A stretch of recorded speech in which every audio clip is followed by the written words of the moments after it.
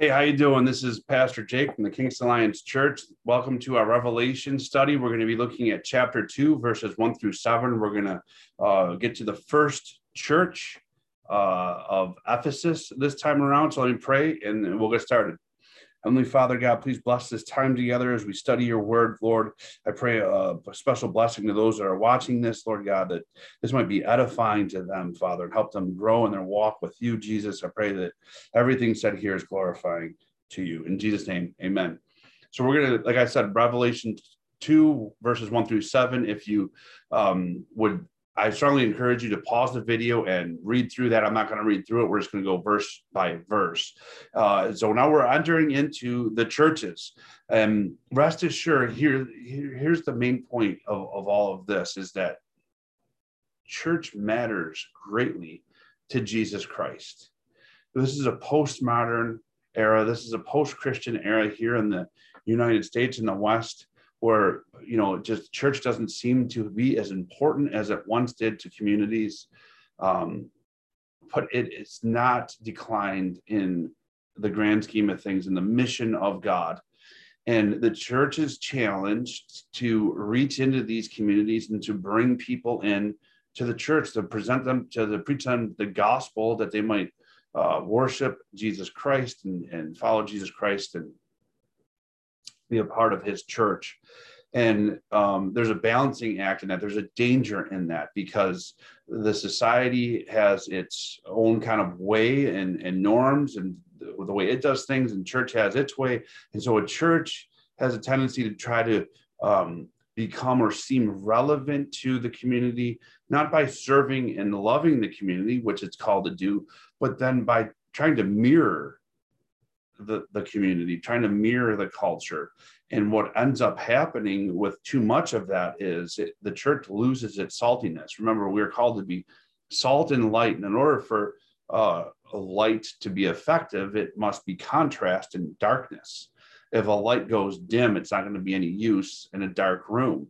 Same thing with salt. If salt is to preserve meat or preserve a society, then it must be different than meat. It must be different than its society. If it is to flavor the meat or flavor the society, again, the same rule applies. It must be distinctly different. And so we must, as a church, remain the church, which is going to be in contrast to the community that we're loving and serving. And this, again, is a difficult thing. In so many churches, the temptation for every church exists to become too much like the community. And we have seen, unfortunately, many churches do just that. And so this is what we're going to witness as we walk through these 7 churches. We're going to see a lot of the same struggles and difficulties and failings here in the first century church as we have today. And so this should be very sobering for us, very encouraging for us, but a huge, strong, and very real, applicable right now warning to us. And so let's dive in. Let me first here, I'm going to share the screen. I noticed that this wasn't the best quality doing this on Zoom. I was playing around with other ways to do it, and I just couldn't figure out another way of doing it. So we're going to have to just do it this way for now. I'll try to find something else with a better quality. So I'm up here out of the way. I'm not what matters. The scripture is. Revelation chapter 2, verses 1 through 7 study. Please, again, if you haven't read through this, these 7 verses, please do so now.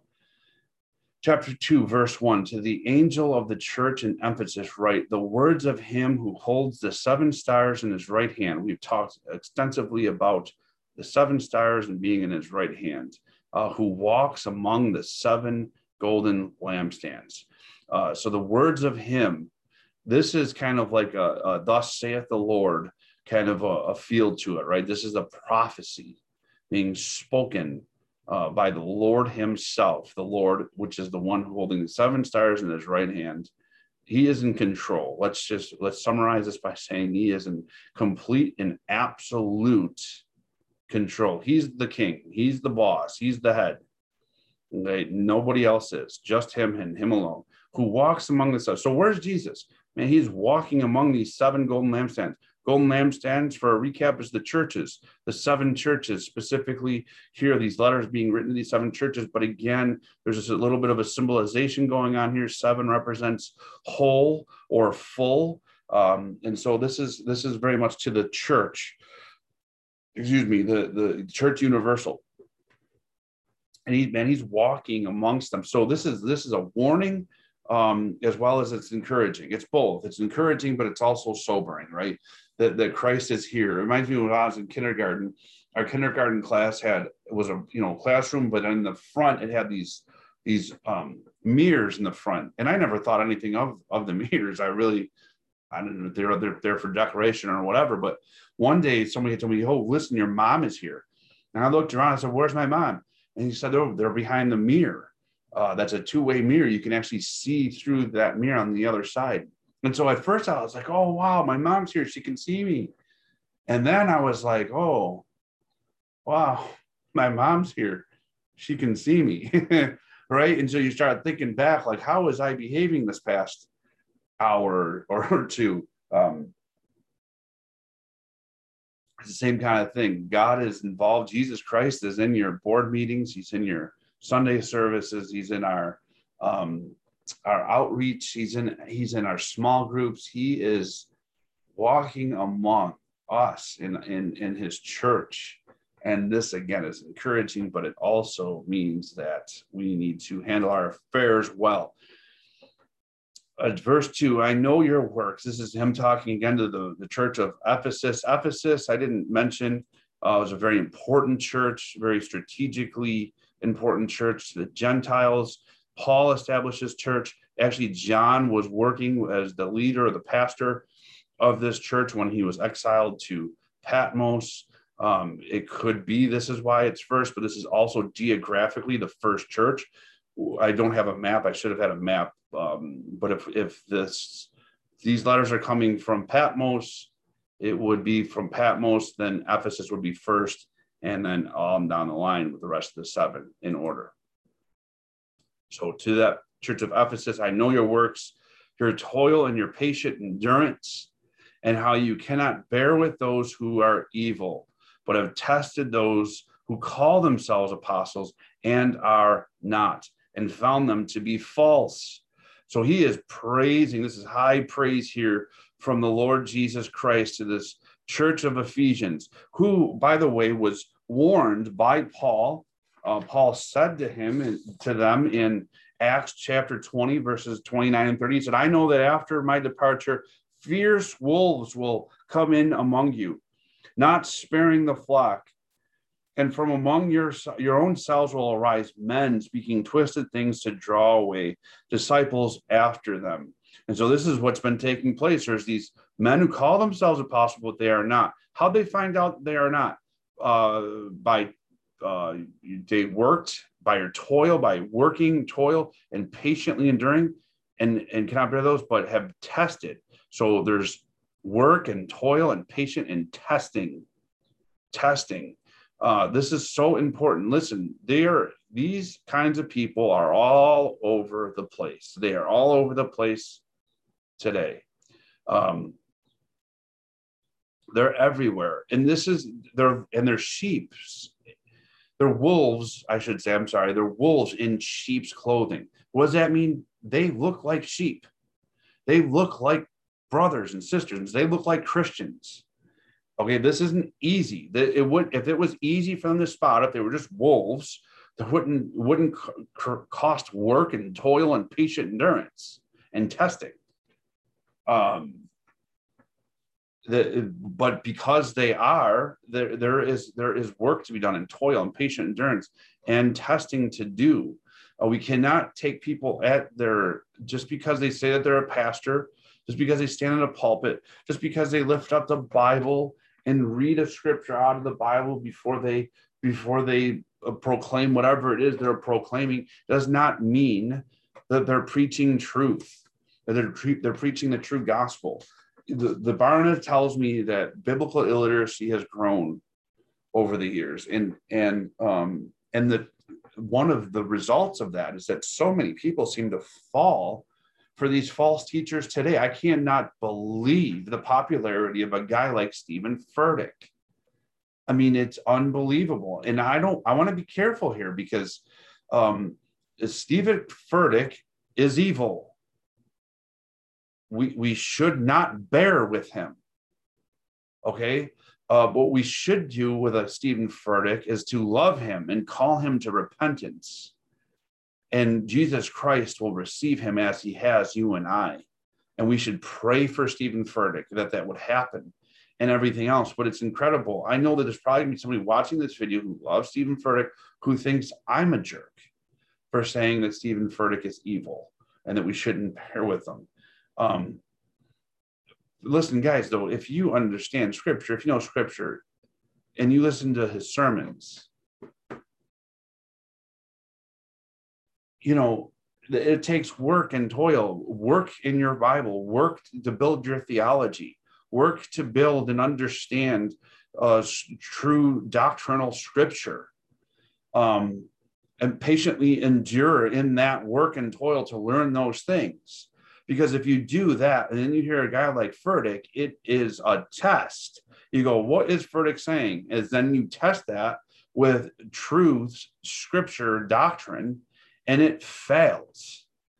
And we find them to be false. This is how this works.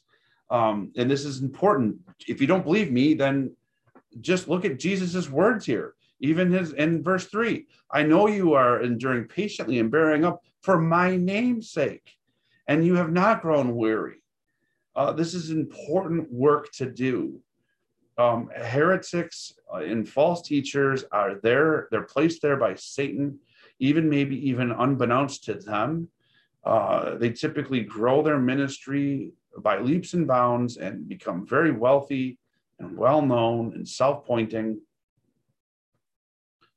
And that isn't to say, don't hear me say that all mega churches and if your pastor has a book deal, he's evil. There's wonderful, wonderful teachers that have huge congregations who have book deals and are very famous, that are solid and sound. That isn't the mark. The mark is what they're preaching and teaching biblically sound. And Ephesus was very good at sniffing these people out and not bearing with them.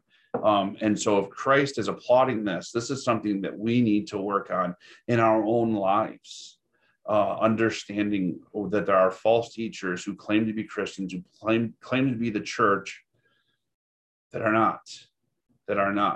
Remember, we are now in a time and a place where 1 Timothy chapter 4 is so true. For the time is coming. Listen, the time is here when people will not endure sound teaching, but have itching ears. But having itching ears, they will accumulate for themselves teachers to suit their own passions, and will turn away from listening to the truth and wander off into myths. Let's establish something here real quick before we go any further. First tier, second tier, third tier. Another way to put that is absolute conviction and preference. Same thing, two different ways to put it. First tier things, absolute things, these are the things that you must hold on to as truth, or you're not a Christian. You can claim to be a Christian all you want. I can claim to be a Christian all I want. But if I do not hold to the truth that Jesus Christ died and resurrected from the dead on the third day and is alive forevermore, I'm not a Christian. It's that simple. That's what we mean by first tier absolute things, these things that we absolutely must hold as true. And then there's those second tier things or convictions. These things are good and rich and wholesome, and we have convictions about them, and we can have loving and should have loving discussions and debates over them that'll sharpen us. Things like certain theology bets, Calvinism versus Arminianism. To have a Calvinist and an Arminian have a cup of coffee together, knowing that they're brothers in Christ, and loving one another and respecting one another, and opening up their Bibles and bolstering their position, their theological position on either Arminian or Calvinism, is a wonderful thing. To say that if I'm a Calvinist, and if I say that Arminians are not Christian, I have failed. I have taken a conviction or a second tier thing and put it into a first tier thing. The third tier would be preference. This is just simply preference. The older I get, it seems, the less I care about preference. I'm usually not going to speak up on things of preference. And when I was younger and earlier in my Christian walk, I spoke up on these things a little bit more because I had more to say about preference than I did the second or first tier things. But as you typically, as you grow and mature, it's okay to speak your mind on preference things, but you just want to be wise about it, because they're a third tier, they're preference things. They're things like, how many songs should we sing on Sunday morning? As long as the lyrics are theologically sound, whether it comes out of a hymnal or some guy wrote it last week, we can debate that. Those are preference, third tier type stuff. They should never be held as first tier things. Okay, so this isn't like they weren't disagreeing on certain theological bents. No, they're finding people, and that's what I mean by Furtick. Like, it's not that I don't like Furtick. It has nothing to do with whether or not I like him. When he preaches the word of God, he preaches falsehoods when it comes to those first tier things. And that is why I've tested that to the scripture and found him to be false. And my response to that should not be get on Facebook or YouTube or every other platform and beat this guy to the ground. That is a wrong reaction to that. It should be to certainly warn people that his teaching is false and encourage everybody, and do this myself, is to bend in prayer, to pray for this man, that he would see the errors of his ways, that he would see the snare that he is trapped in with the devil, and how the devil has used him for great wickedness and evil, and that he would repent. Okay, so now, again, if you hear a Stephen Furtick sermon and it sounds great, listen to another one. It won't take long before you get to one that isn't. That isn't to say that every time he steps in the pulpit, it's all heresy. Again, it is a work and a toil and a patient endurance and a testing. So it wouldn't be that every single time he opens his mouth, it's heresy or wrong. It's more clever than that. So this is the praise of Christ. Now, while they have this, he says, but I have this against you, that you have abandoned the love that you had at first. So you do well in this, but you've abandoned this love that you had at first. Now, this could mean three things. The first thing that people, I think, originally think of right off the top of the bat, their head is right out of the gate, is the love of Christ. And this is certainly true. I mean, you remember when you were first a Christian and you just, it was all about Jesus Christ. It was all about Jesus Christ. You couldn't wait to go to church and because of Jesus Christ, and you couldn't wait to read the Bible because of Jesus Christ. You couldn't wait to pray because of Jesus Christ. It was all about this love affair with Jesus Christ. And then, for me, as I started to get a little bit older and walk a little longer, all of a sudden, other things kind of added into that. Now, all of a sudden, it's more about having theological debates. Like for the Ephesians, it's probably more about doctrine, right? We have there's this tendency to love doctrine more than God. This is the Pharisees and the scribes' difficulty, right? This is where they fell. And we must be careful not to that. Or maybe it's like, I want to go to church and just be the most spiritual person in a room. I'm the spiritual guy, and it becomes more about that. Or maybe just church becomes more about, like, I love the people there and it's my social hour and I've had a long week. I can't wait to go gab with the girls or hang out with the guys. It's no longer about Jesus Christ. And so if you find that this is you in anything that I've mentioned or anything that the Holy Spirit's convicting of you now, that you had this once had this love at first for Jesus Christ that isn't there, it isn't present in your life, then he has that against you. Jesus has that against you. The second thing that this could be is the love for one another, for each other. Jesus could have said, this is how they're going to know the church, by its sound doctrine. But he doesn't say that. He says there's something even more important than that. And it is the way that we love one another. Jesus Christ cares about our hearts. He cares about sound doctrine. We just saw that. But he cares about our heart too. Peter tells Timothy to watch your doctrine and to watch your life. We must watch both. There's two different Mars Hills, two different pastors.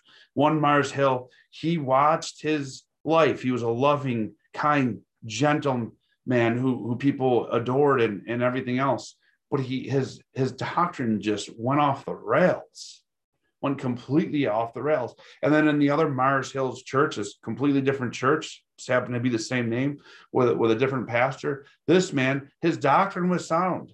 His sermons were sound, but he didn't watch his life.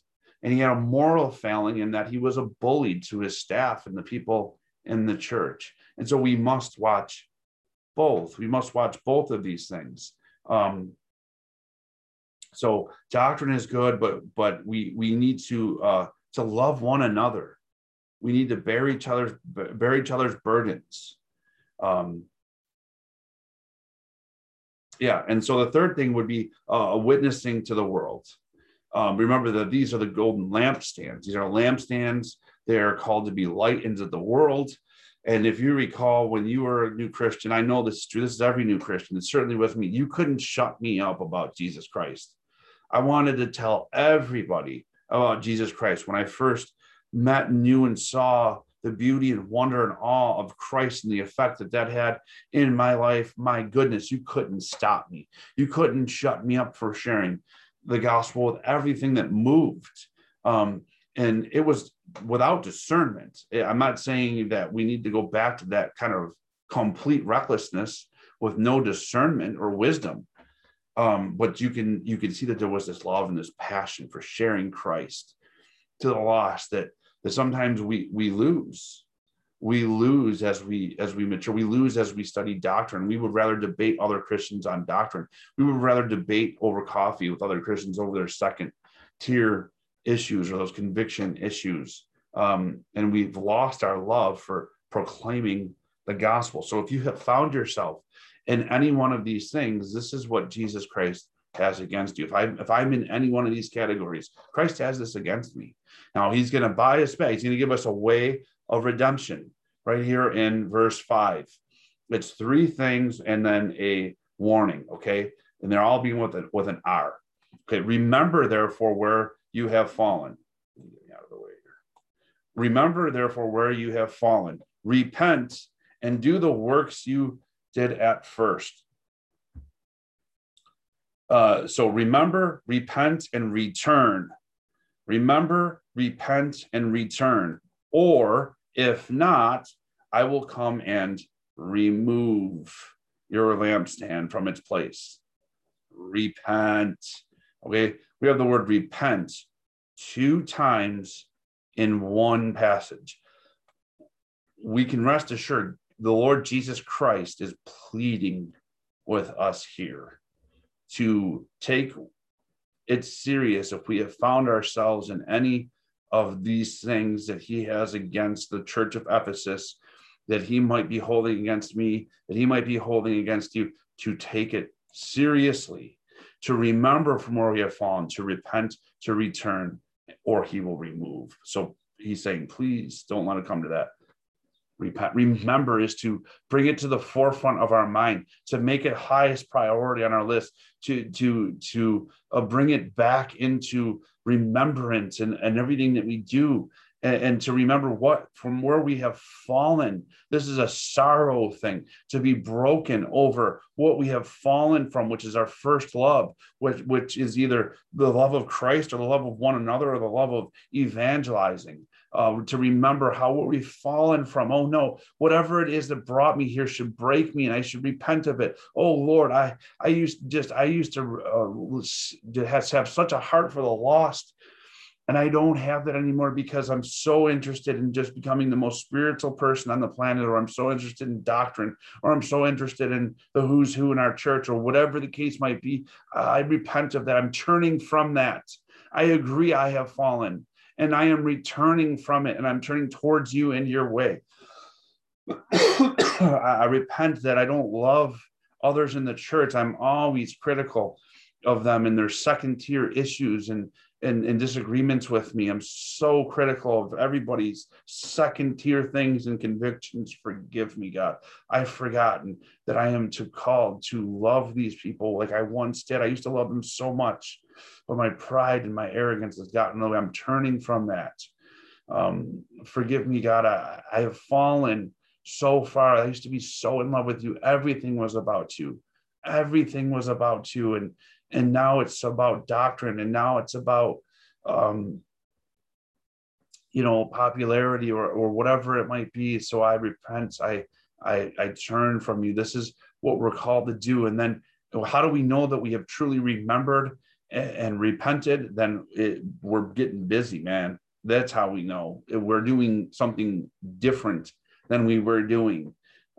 We've returned to the works that we first did. We return to loving Christ first and foremost. We return to loving one another passionately, and we return to having a love for the lost, and reaching the lost with the gospel of Jesus Christ. This is how we know, and if not, then we will be removed. And again, churches that are removed, their lampstand is removed, don't cease to use the name church. They continue to operate and function like they are the church, but the fruit is not there. And hey, they might even grow in size. I mean, once you're no longer the church, you don't have this pesky whole Jesus died for your sins and you're a sinner kind of message. You could really just say whatever you want, call yourself the Church of Christ, and pack the house, man. But that won't do you any good come the day of judgment when Christ comes back. Well, John said, write down the things that you have seen, the things that are, and things that are to come. That ain't going to be any good for the things that are to come. No, we want to be lampstand. We want to be the actual church of Jesus Christ. And so here is this call. If we have found ourselves in any area here that he has against us, to do these things, to remember to repent, to return, because we do not want to be removed. So he pleads with us to repent. Verse 6, yet this you hate the works. That's important too. Hate the works of the Nicolaitans, which I also hate. Jesus also hates. So this is a wonderful verse. He again is he's going to give them an attaboy for they're sniffing out false prophets. First of all, what's the Nicolaitans? We don't know. There's lots of speculation. I've read and only came up with speculation. Not going to repeat speculation. You can do your own reading and land on one of the camps that are out there as to who this might be. Some ideas seem to work better than others. But at the end of the day, it's speculation, and it doesn't necessarily matter. We know that these are people that are false prophets, heretics, just what we were talking about. They could be Judaizers. We don't really know. So, but it doesn't matter. And the Ephesians, they hate not the Nicolaitans, but the works of the Nicolaitans, which Jesus Christ also hates. See, Jesus Christ is love and God is love, and love wins. And that's all well and good, but that isn't all there is to it. Because if you love what is good and true and right and holy, then you must equally, with the same amount of passion, hate what is evil and unjust and wrong and bad and evil. How could you possibly love what is good but not hate what is evil? It's not possible. And so we are called to hate evil. We should hate evil, but we must be careful that we don't hate the people participating in the evil. Now, God will deal with that, right? Their evil doings will be tied up in their judgment. They will be connected to that and have to give an account to that. That is way beyond my pay grade. Way beyond my pay grade. It's not what I'm called to do. That's what God's going to do. And he's going to do that righteously and perfectly, and it'll be good, okay? That's not what I'm called to do. What I'm called to do is to hate the evil. So to put this in an example, abortion. You should absolutely hate abortion. You should not, however, hate people who have had an abortion. Gay marriage. We should hate gay marriage. We should hate gay marriage. We should not hate people who are gay. And I even said gay. Listen, people aren't gay. They're not. People aren't straight. I mean, these are people who act out homosexually. This helps me to not hate the person. It is what they're doing that is evil, that I need to hate. It isn't them, their person. So sticking with the abortion, I should hate the clinic and fight against the clinic and laws and all of that stuff while loving the woman who has an abortion, who's gotten an abortion, loving the woman as she's walking into the building to get the abortion. And again, this is something that takes prayer and God reliance and discernment. But rest assured, Jesus Christ, there's things that Jesus Christ hates. He hates sin. He hates it. I mean, this is selling it short. There's other parts in the Bible where it says he abhors. God abhors. And again, the person who's getting an abortion or who has gotten an abortion, their action is going to be tied to them in judgment. But it's not for you and I to do right here and right now. We are to place that into the hands of an almighty God and love, who we're called to love, and serve, who we're called to serve. So verse 7 says, he who has an ear, let him hear what the Spirit says to the churches. He who has an ear, let him hear what the Spirit says to the churches. So is this all this verses 1 through 6 only for the church of Ephesians? No, it is for anybody who has an ear. Because if you have an ear, then hear what the Spirit has said to these 7 churches. This is just as much for you and for me and for the churches that we're a part of as it was for the Ephesians. Okay. And this is a call. Again, this is Jesus stressing the importance of what it is he has just said. We need to pray for ears that they might hear. And this ear that hears, how do we know that we have an ear that hears? Well, we respond. We respond. It plays out in action and works. To the one who conquers, I will grant to eat the tree of life, which is in the paradise of God. Man, so, if we repent, then we will be in paradise with God for sure. Now, if we don't repent and our lampstands are removed, it is probably a testimony that we never belonged to him to begin with. The people who hear this are being convicted by it. They are going to remember, repent, and return are people that are Jesus Christ's. Because people who are Jesus Christ's don't argue when Jesus says, this offends me. This is hurtful to me. This grieves me. This I have against you. If I hear Jesus Christ say to me in any action or thought I have this against you, I'm broken. I don't want to be offensive to Jesus Christ. I don't.